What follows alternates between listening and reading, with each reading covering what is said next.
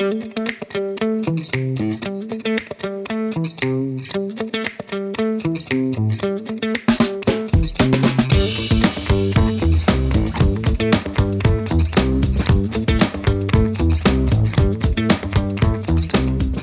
and welcome to the inaugural podcast for Encode Ideas. My name is Hogan Mullally. I'm a partner at Encode. We're planning on making this podcast a regular series where every few weeks I interview executives from microcap and small cap healthcare companies, portfolio managers who invest in microcap and small cap healthcare, and also key opinion leaders who can offer insights into therapeutic areas of interest. If you've had a chance to read our research at Encode Ideas, you'll know that we really focus on making our research accessible. Accessible not only by making it free, but accessible in the language that we use. We find that sell-side research does an excellent job writing high science technical research for a high science technical audience. PhDs writing for PhDs. However, we think there's a substantial untapped audience that either can't access sell-side research or, even if they can, struggle to interpret it. This large audience, we'll call it the generalist investor, is who we are targeting with our research at Encode. That same theme, accessibility, the generalist investor, will run through our podcast series. We regularly listen to corporate presentations at investment banking conferences. In particular, we like the fireside chat model where an analyst interviews an executive from a medical company. However, we find that the questions often follow a predictable cadence and often focus on high science. We're planning on having our podcast be more of a eclectic fireside chat model where we ask questions that may be of more interest to a generalist investor. These can include more corporate background, perhaps cap structure questions, catalyst questions, questions about peers. That's the vision for the podcast. Two final things I'd like to point out. The first, disclosure. If you've had an opportunity to read our research, you'll know we're very forthcoming with disclosure. If we've received any financial compensation from a company, we put it on the front cover of our research. We will be equally transparent with our podcast series. If we have any financial interest in a company that we are interviewing, we will disclose it at the front end. Finally, this podcast series is not for investment purposes. It should not be viewed as investment advice. It is for entertainment purposes only, and I do truly hope we entertain you. With those formalities behind us, I look forward to moving to our first interview. Before jumping into our first interview with Gideon Shapiro of Bright Minds Biosciences, I'd like to provide a little bit of background on how we arrived at Gideon and Bright Minds as our first podcast interview. I came across Bright Minds Biosciences at a virtual investor conference some 3 or 4 months ago and was intrigued by the brief corporate description that talked about an NCE approach to the psychedelic space. I suppose I approached the psychedelic space with a healthy dose of skepticism. I'm a Canadian, and I've always found Canada's relationship with biotech as a really curious one. Fundamentally, Canadian investors have little to no interest in traditional drug development, but they are more than happy to pour money into the fringes of healthcare. Most recent example was the cannabis craze here, where every mining shell became a new cannabis company. And although 90% of those have now disappeared or on life support, it appeared that the same thing was happening with the psychedelic space, where old shells of broken cannabis companies, mining companies, were now being used to take psychedelic companies public. So I sort of approached this sector with a really healthy dose of skepticism. And when I saw the Bright Minds description, it just appeared to have some different aspects to it.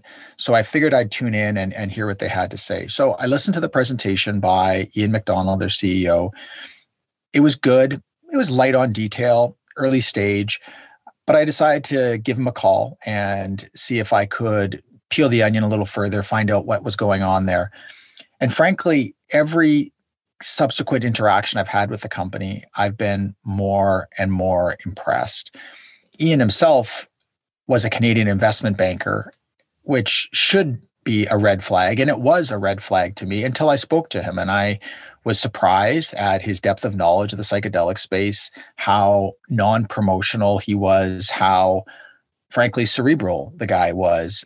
And then as I've done more calls, I have been connected with other parts of the management team and was really impressed with this particular gentleman, Gideon Shapiro, who had this very long history with the psychedelic space from a personal perspective, from an academic perspective, from a corporate perspective. And the more I had conversations with him, the more I really was intrigued by both Bright Minds and his history and his perspective on the current psychedelic investment environment. So I bought a little stock, hard to buy, very hard to buy, traded by appointment on the Canadian Stock Exchange, and started to do a little work on a research report, which is still a work in progress. We'll see where that goes. And then we decided to go on this podcast series. And I thought, what a topical name, because any day now, this company is going to be listed on NASDAQ. It's in a very good area, the psychedelic space, as far as investor interest goes. And no one else was talking about it, which is something I always love. I love a name that is completely unknown or undiscovered. That is, something that really I like to be first, like to be early. So as I'm quietly working behind the scenes on a potential research report and talking to Gideon about being our first podcast guest, and the company is drawing closer to a NASDAQ listing, which should draw lots of eyeballs to it. And there's no social media conversation going on about this company at all. Just the odd, erratic tweet that has no real serious followers behind it. Then about 2 weeks ago, as I'm doing all this week, maybe it was a week ago, I can't even recall now, Julia Skripka, hopefully I'm not doing a disservice to her last name. I apologize if I am. One of my favorite people on social media when it comes to bio Twitter. She'd been hinting at having a name in the psychedelic space because she's previously been tweeting about some psychedelic names. She had another name, very thin, very illiquid, very unknown. And in the back of my mind, I was thinking, I just hope it's not Bright Minds. It can't be Bright Minds. No one would know about this company. It's so thinly traded, Canadian Stock Exchange, OTC, so off the radar. But sure enough, in the last couple of weeks, Julia has begun tweeting about Bright Minds Biosciences. So we aren't the first ones talking about it, but it's always great to have company on these kind of names. So we are ecstatic to be able to do this first podcast with Gideon Shapiro of Bright Minds. I would highlight that we've had no compensation from, Encode Ideas has had no compensation from Bright Minds, but I do personally own some stock. And with all that long, tiring preamble behind us, let's now move on to my interview with Gideon Shapiro of Bright Minds Biosciences.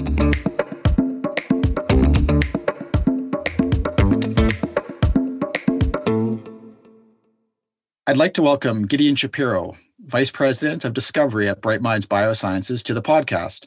Gideon, thank you for joining me today. Thank you for having me. So your bio on the Bright Minds website describes you as a seasoned drug hunter. What does that mean exactly? Well, that means that one has had, in my opinion, a deep experience in the pharmaceutical industry. And in my case, I think it's very important that one has experience in big pharma, the industry itself, big pharma plus biopharma and biotech industry. And that really gives you both perspectives of what it takes to develop a drug with platinum grade pharmaceutical industry quality, but also gives you the insight into being novel and inventive in the fast moving arena of biotech. And what it takes to get a biotech drug to the market. And those are two very different things. Both involve very high level and high quality science is always number one. But then thinking out of the box for biotech is important, especially from an investment perspective or from a value creation perspective, which is sort of lost when you're just one cog in the wheel of big pharma. So I think that's really the key, in that one also needs to know from A to Z how to move fast and how to get drugs developed, not only just from the inventor side, but from all the other pieces that you have to do in a small company environment. Well, that segues nicely to my next question, which is, you spent the majority of your career in CNS, drug discovery and development. You started with Sandoz, which obviously has some strong psychedelic roots, and you recently also worked with a company developing a form of ketamine. So I'm curious, have you always been interested in the application of psychedelics for the treatment of mental health? I have been. Actually, that even goes back, not necessarily for treating mental health, but the very beginnings when I was in graduate school at Berkeley. I read the history and I read Albert Hofmann's book, LSD, My Problem Child, and was fascinated with it, and had also experienced LSD myself. That was, which came first, was the experience. So I'd already gotten insight, and that was part of my transition to going from a PhD at Berkeley to actually wanting to go and live in Switzerland and do my postdoc there after I got my PhD at Berkeley. So that really was always an interest of mine, the mind-moving aspects of psychedelics. And then, frankly, just the whole drug history of Hofmann, how he discovered it, and what came out of it was a fascinating insight. And on top of that, what was very interesting was I wound up being able to see him lecture during my postdoc in 1985 at the University of Zurich. It was just tremendous to be able to see him lecture in German, and having learned German, experience that. And then, as luck would have it, it was a coincidence. I didn't go and start my job at Sandoz in Switzerland, by the way, in Basel, where he invented LSD and had the experience and was head of the department until he retired. And that was just coincidence. As it turns out, I actually started my career in Alzheimer's disease at Sandoz. That was basically the heyday of the psychedelics, and that whole history had passed. But I was still fascinated by it. And life works in strange ways, how I've come back to it in this second half of my career, which is after neurodegeneration, Alzheimer's has moved into the psychiatry realm over the last 15 years that I've been engaged in. Great. And so fast forwarding to today, I'm curious to get your opinion on how important Janssen's development of S-ketamine has been for the rejuvenation of the psychedelic space. That is just groundbreaking. And that really is the pioneer, the leader, I think, that's essential for this new real paradigm shift in psychiatric drugs. And wasn't called the first major breakthrough in psychiatry in 50 years, the approval of ketamine as Spravato from J&J. What that really has heralded in is this new way of treating psychiatry and medicine, which isn't a daily pill. So the standard of care has been SSRIs for depression as a daily medicine. And this whole paradigm shift really is now mainstream because of ketamine, that you can take a drug that can do essentially a brain reset and treat a major disease. The drugs of today do not treat major depressive disorder. The SSRIs are effective only on mild to moderate depression. They just don't work on major depressive disorder. In fact, another name for major depressive disorder is TRD, or treatment-resistant depression. So inherent in the definition of the disease is they're not treatable with SSRIs. So essentially, this new paradigm shift that you can take a drug on an intermittent schedule once a week initially, or once a month, and can have a long-term effect on essentially resetting a defective brain circuit in a psychiatric disease is a huge paradigm shift. And that's what the psychedelics do as well. So now we have but they're not approved. So now we have the first approved drug that works clinically and is approved by the FDA and is undeniably effective in major depressive disorder. And also, I believe it will be. There are already clinical trials that show in PTSD. So what that shows is different mechanisms essentially can work to reset the brain and treat psychiatry in an intermittent fashion and have a major effect on severe disease. So I think it's critical. And for us at Bright Minds, it's also a learning experience into we are learning and have the insight from my work in next generation ketamines that are safer into really what the likely dosing schedule is and the effectiveness of this type of brain reset drug is going to be. And I think there's some misconceptions in the psychedelic community about what you could expect from a psychedelic drug. This sort of theory that you could treat someone once or twice and they're cured for life, I think is unrealistic based on the experience of ketamine. And that's why Bright Minds is addressing that with this next generation of drug, which has to be safer to really reach the millions of patients that need the treatment. Right. And so we're in agreement that the FDA approval of Spravato has been a critical part of the renewed interest in psychedelics. Specific to Bright Minds, how important, though, as Compass's success, with their phase 2 proof of concept data published in the New England Journal of Medicine, their success in the capital markets, how much has Compass's success enabled Bright Minds? Tremendously. That's sort of the second leg. The first leg is with ketamine. The second leg is that now it will be accepted mainstream also that psychedelics work and are efficacious. So it's really critical to us to be positioned that it's accepted throughout the investment community from a financial perspective, but also through the medical community that's going to be accepted. So this general acceptance of psychedelics as medicines is critical to us as a company that's trying to generate second generation improvements on that medicine. So we start out, our working hypothesis has to start from the position that psychedelics are efficacious.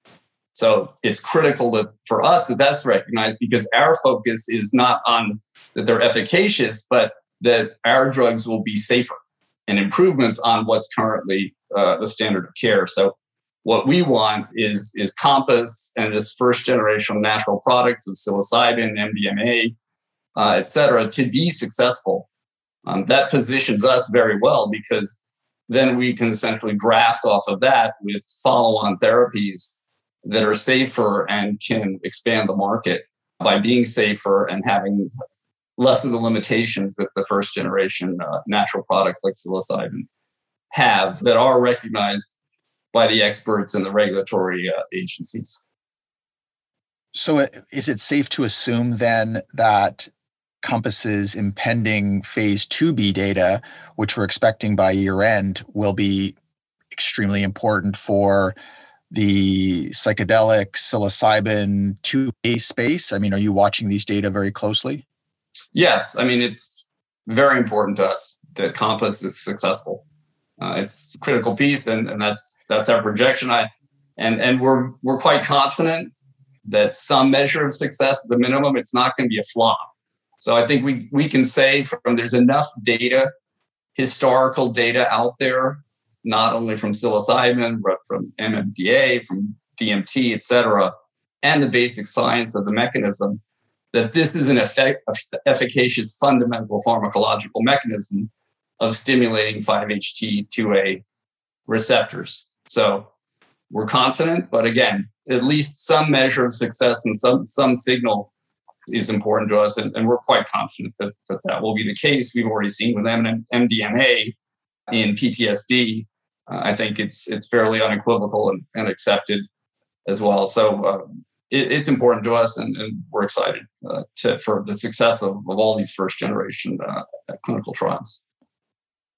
So moving on to Bright Minds specifically, your 5-HT2A program is relatively early, given that you're working with novel chemistry. Besides the clear IP advantage that having an NCE gives you, what other attributes are you trying to improve upon from the first generation psychedelics? You've already hinted at some of those, but can you elaborate on what will differentiate second generation 2A products versus this first generation? Absolutely. There's essentially three pillars to our approach. One you already mentioned is NCE, and that is intellectual property. That's the strongest you can get, and it's defensible. That's what sets us apart. So as you said, We're generating NCEs, which are novel chemical entities that are intrinsically have long-term and solid patent protection for marketability. From the drug perspective, the key things, there are two main things we're trying to achieve that are essential. And one is superior safety. And that safety is conferred in terms of the compounds or the drug selectivity for the receptor subtypes. So within the 5-HT2A compounds of today, they are unselective for the 5-HT2B and 5-HT2C receptor subtypes. So the problem is that the 5-HT2B receptor is located on the cardiac heart valves and is well known in a regulatory risk that's well recognized for cardiovalvulopathy and has caused death in patients and has been the reason for several drug removals from the market, the most notable being the diet drug Fen-Phen, where there were several deaths associated with the drug. So essentially, that's an intrinsic black, as you say, a black box or a label warning and a high safety barrier or basically constraint to how often you could dose the drug and what dose you could give and the limitation that the FDA is going to place on it. So safety is number one. That means that if you look at the clinical trials of today in these tests, those drugs are administered essentially twice in a lifetime. Is the only approval they have. So it's spaced between 6 weeks or 3 months. Essentially, you give one dose and then you can give another dose, and that's it. So essentially, what we know from a disease is, and from the ketamine experience, is that the frequency of dosing is, you don't want to be restricted on that. Different patients with different levels of disease and severity may need different dosing schedules. For example, ketamine needs to be dosed, actually, from all of the clinical experience we know. Initially, it started out at once a week for a month. Then they actually found that you really needed twice a week to get a better signal. So when you're talking about a few patients, that kind of thing is fine. But when you're talking about statistics and millions of thousands of patients, then you have heterogeneity and you have a disease that waxes and wanes. So it'll come back. Depression comes in waves, and you might be fine for a year, you might be fine for 6 months, and then you'd need another dosing. And so that's pretty much our view, and is consistent with the disease and with the ketamine experience, that patients are going to need less restrictions on how often and how high they can dose. And so that's what we're doing by making drugs that essentially are molecular engineered, tuned for selectivity, that do not have this 5-HT2B component that is going to be a strict safety concern from the FDA in terms of monitoring and a limitation of the current generation of drugs. So this is what happens all the time in the pharmaceutical industry. Somebody comes out with a first generation drug. It's got side effects or safety limitations. And then the whole industry works on, basically as molecular engineers, to clone the receptors and to have a chemistry effort to make something that's better, that has less effects on the what we call off-target safety liabilities. So that's number one. What we're doing, that's what we are. We're basically drug engineers. We have the pharmacology, we have the clone receptors, we have the screening paradigms to identify drugs that are selective, that won't have the side effect. That's the first thing. So safety is first and foremost with the FDA. Efficacy, that first and foremost, do no harm. Have a very safe drug. So that's number one focus. The other focus is the duration of action. So the trip time of psilocybin and the duration of action of how long you have to go into the clinic before you, or have your psychiatry before you're released, is typically on the order of 6 hours or more. And so that's a prohibitive aspect of the current generation of drugs, that you have to be captive or before you can be released for so long. And obviously with ketamine, that's more like on the order of 2 to 4 hours. So that's much more manageable. So what we're trying to do in addition is basically shorten the time that you need to be in the clinic and monitored for safety from the trip experience with the drug. So if we can get that down to on the order, again, at least of 2 hours or so, so you can be released safely, that would be a major improvement. You can have higher throughput in the clinic, and it's much less onerous on the patient.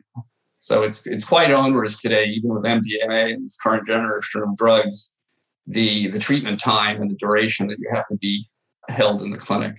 So those are the two biggies of how we're engineering. Number one, a safe drug that can be dosed as frequently as you need it based on your needs as a patient. And then from patient compliance, that you can go in, even during a workday, potentially be treated and be released. Do you think we could see some M&A activity in the space soon? I mean, obviously, J&J has exposure here with Spravato, and I think Otsuka just did a ketamine deal, if I'm not mistaken. But are you hearing about other prominent pharmaceutical companies poking around on the psychedelic space? Yeah, I think that's been the most surprising for us, is the rapidity at which big pharma is embracing and realizing that this is a next wave breakthrough in psychiatry. And all of a sudden, something where they've got to get in early and cannot miss the boat. So we've been seeing a lot of interest now from pharmaceutical companies to discuss, look at data. And I believe partner opportunities are going to be, they're there. We know they are already. So what deals get made and how that happens, I have no doubt that's happening a lot faster than I would have anticipated. I thought it would take longer. Typically, big pharma is very conservative, but with basically the fact that there's no new science and this is the best new opportunity in psychiatry to come along in 50 years, starting now with ketamine, people have realized that, and the psychedelics that just speaks to the fact that they work. And there's a major medical need. The market is enormous. So I believe there's going to be a lot of M&A, a lot of partnering, not necessarily M&A, but a lot of deals made and very exciting deals in the space, particularly for companies that have IP. So one thing I caveat to that is big pharma is going to want companies that have NCEs, that are traditional, that have patent life, that they can then, if they're going to spend the $500 million or so to develop a drug, they're going to need NCE patent protection. Yeah, that makes sense. And we've been spending a lot of time here talking about Bright Minds as a psychedelic company, but is that really a proper definition of Bright Minds? Aren't you more of a sort of targeted 5-HT company? That's correct. I mean, obviously, in this space, it's you have to pick a name that defines you as best that the investor or the community can understand quickly. So naturally, since we fall in the psychedelic bucket, and that is really the crown jewel or the major opportunity, we sort of have that label. But as you said, we're really a risk mitigating sort of big farm, typical biotech play where we have a franchise based on the technology and our know-how in serotonin or 5-HT drug space. So we have a pipeline. Actually, our lead compound that's positioned to go into the clinic next year, in the early next year, is a 5-HT2C drug, which is an established big pharma target where a compound had already reached the market a decade ago from Arena called lorcaserin or Belvic, and recently was removed from the market. They dropped it a little while ago, but there's been a resurgence now, actually in the neurology space in pediatric epilepsy. So as you said, we're really a pipeline 5 technology company that technology happens to be applicable in terms of the clone receptor screening and the drug medicinal chemistry optimization to making this 5-HT2 class of drugs. And so there's 5-HT2A, which are psychedelics, and then there's 5-HT2C, which are drugs that can be applied to, now most recently, the excitement in neurology and pediatric epilepsies. We're focused on Dravet disease, where GW Pharma developed cannabidiol, so that investors can really recognize that opportunity is huge. And recently there's been an approval of a drug called Fintepla that's serotonergic, that's also got the same safety issues as the current psychedelics. So almost the exact same positioning we have in 5-HT2C for Dravet disease,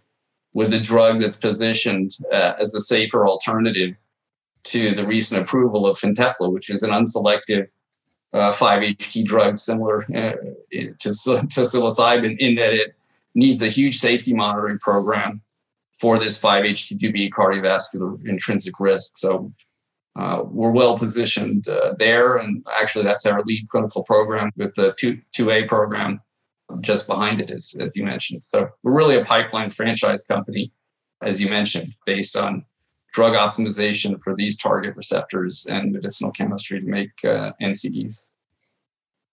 You basically answered my next question, so I'll try to frame it in a way that maybe takes you down a different path a little bit. But it was, with regards to the 2C program and Dravet, and I think investors know that Dravet is a exciting market. As you mentioned, GW with Epidiolex and now Zogenix with Fintepla have really raised awareness around this childhood epilepsy. And I was going to ask you, where do you see your advantages or differentiations versus, these two incumbent products? You mentioned safety as it relates to Fintepla. Are there other advantages that your 2C program could have over these other incumbents? So with respect, I can't really opine with respect to cannabidiol as with many diseases, even like blood pressure, you have different mechanisms that work, and it's always good to have different classes of drug that work. And then the physician, not all patients respond to a given medicine. So certainly it's great to have alternatives. And with respect to Fintepla, where the mechanism is related, being serotonergic, it's the safety that's really key. So I think the advantage is that it's another class. It's early days until you get to the clinic and you get the efficacy in the patient. So I think that the main thing is there's room for, in a market like that, in a severe disease, there's room for many players and many mechanisms, and the market is exciting and big enough in terms of opportunity that it's just a good opportunity for a company to pursue. Even if there was another mechanism, I would say, great. We also want advanced medicine here. So the more shots that we have on different mechanisms that work for a disease, the better. You see that in migraine. There's a new class of migraine drugs that has come on the market. The other ones worked, but didn't work for everyone and have limitations. So medicine is always looking for new effective mechanisms that can complement, supplement existing therapies, be that something as simple as blood pressure or cholesterol, right? You see new cholesterol medicines that are high-tech cholesterol medicines that have a market, even though there's a small population of patients that need them. And I think that's a great point, especially when we think of these pediatric epilepsies. The goal should be seizure freedom. And right. every seizure is something that should be, if it can be addressed through therapy, should be treated. So I think it's important that multiple mechanisms. I think I mentioned to you before, we've recently had some success with a adult focal epilepsy company called Xenon Pharmaceuticals, which has just delivered some robust phase 2B data with a novel potassium channel mechanism. That's a highly genericized class with a whole bunch of existing FDA-approved drugs, but this would be the first potassium channel product. And again, even though the class is busy, this would be the first potassium channel product, which would, slot in nicely for refractory patients. So there's seizure freedom is the goal when it comes to epilepsy. So I definitely see a role for more other differentiated, 2C products that have a cleaner safety profile. I mean, the other thing that I didn't mention is, of course, the follow-on indications. So if you have something and you enter into an orphan disease where there's a huge medical need and you show it works, now you can proceed to other childhood epilepsies, Lennox-Gastaut, and potentially even to, mainstream epilepsies with a drug now that a Fintepla you couldn't use because of the safety risks. So what it does is, if you've got a safe drug and you enter in a high-risk indication where you've got a very safe drug and you're displacing or complementing other drugs, you can move that out and expand that. Now you're on the market.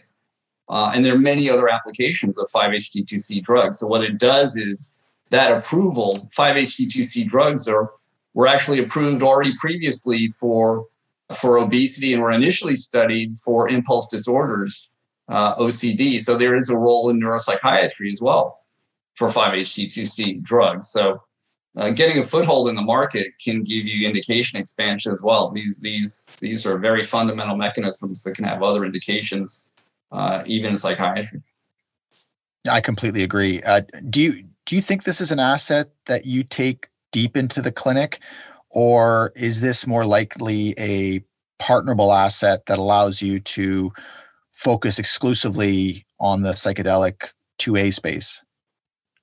We're opportunistic, so I wouldn't want to rule out anything at this point. I think typically the key for any small biotech company is to get into the clinic. So usually the value inflection point and your negotiating power goes up. But we've seen that change recently. There's a lot of action now in preclinical IND, pre-IND deal stage. If it's recognized that you've got really exciting technology or a platform, essentially we're a drug company, but we have essentially a platform as well of these how to discover 5-HT drugs. So anything is possible, and we've seen enough interest that certainly, I would say certainly, as you said, once we're in the clinic, partnering opportunities would be exploited. And as usual with anything, there's a price for everything. So, yes, that's a fair answer. So you're an early stage Canadian OTC listed company. So I was surprised to see a few notable healthcare investors in your cap table with OrbiMed and Sphera there. Are you involved in investor conversations? And if so, are you seeing continued good interest from these type of smart money, deep science funds? I'm involved been involved in all of those discussions. And it speaks to, and again, as with the big pharma partnering interest early that we've seen, I mean, this basically is a major statement. The fact that investors are seeing it as well. So basically, the market is telling, just when the market moves, that tells you something. That's a prognosticator. So the fact that so many sophisticated investors are so interested in the space, even at early stage, I was quite surprised at the level of interest and commitment. And I think it's two things. It's not only the profit motive. I think what's special about the psychedelic space is that it's also exciting from a medicine perspective and a societal perspective. So I think it touches two aspects that are the perfect storm, namely that we're doing good, we're making major breakthroughs in medicine, and then the key is to recognize as the investor which companies will have financial reward on top of that and have a business model that will create financial success as well. There's continued interest. This is not a fad, is the main point. This is, people see this is a long-term paradigm shift in medicine. There'll be winners and losers as in everything, but it's not going to be a fad. It's sort of like the internet. The internet was a fad initially, but it was here to stay, and business was to be had, and there'd be winners and losers, but eventually it's mainstream and it's part of our lives, and that will be unstoppable. We cannot stop the momentum, in my opinion, in medicine. Medicine will speak for itself, that this works. There are millions of people suffering from severe psychiatric disorders. Everybody knows someone or has themselves had bouts of depression. And that speaks to a lot of people, and as an ongoing need where we always will need, now and in the future, new medicines, safer medicines, many different opportunities or ways to treat them to make the world a better place. So when I first stumbled across Bright Minds, what really caught my eye was your NCE approach. And I'm a big believer in that second generation NCE novel chemistry approach. Are there other companies in the psychedelic space that are taking a similar traditional pharmaceutical development approach? And if so, which other ones out there have caught your attention?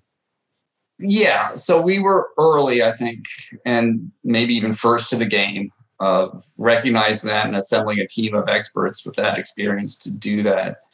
As this evolves, even though Compass and the big companies, they have all recognized this. So really, I think things, even if a company has not started out in that direction, if it's a company based on a drug or a chemistry, and it's not just delivering some psychedelics companies, it's an ecosystem where some companies are providing the therapy or concentrating on other aspects of the ecosystem.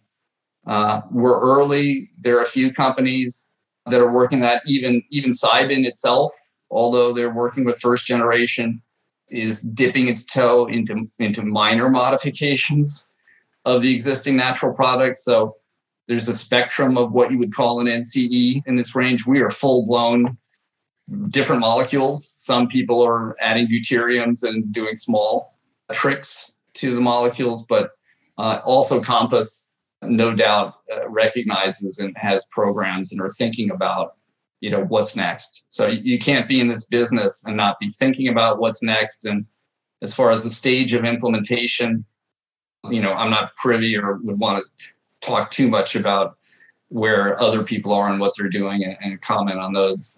We're very focused on what we're doing. We know what we're doing. We have clear goals and an expert team to execute on it. So I don't worry too much about the other guys. Gideon, this has been great. I really appreciate all the information and insight that you've provided. This is an area that I'm still ramping up my knowledge on. I'm curious, though, and this is the last question I'll ask you, and it's a bit of an underhand pitch, but where do you see Bright Minds 2 to 3 years from now? I see Bright Minds, again, having established the 5-HT2C program efficacy and showing proof of concept and advanced clinical studies in the Dravet arena. So I see that asset positioned either by ourselves or in a partnership with Big Pharma in late stage 2 or phase 3 trials, potentially even early approval, depending on how good the results are.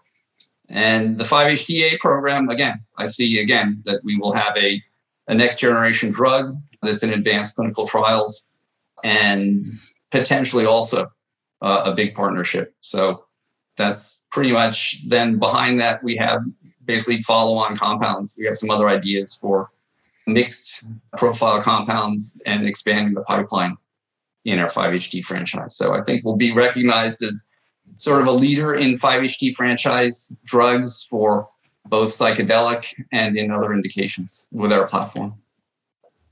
Gideon, thanks so much for doing this. I really appreciate all the insight and information. Thank you for having me. It's been great. A few concluding thoughts and comments after this first interview. Although we're publishing this podcast on Monday, October 11th, the interview was in fact done at the end of the previous week. We're hoping by publishing it on the 11th that it will nicely coincide with a NASDAQ listing for Bright Minds sometime this same week. I want to be clear, though, we have no visibility and assurance that will occur. And finally, I'd like to remind our listeners that although I have disclosed that I own shares in Bright Minds, that this podcast should not be taken as investment advice. This podcast is for entertainment purposes only. Please consult your financial advisor before making any investment decisions. Thank you so much for listening to this first podcast, and I look forward to sharing future podcasts with you.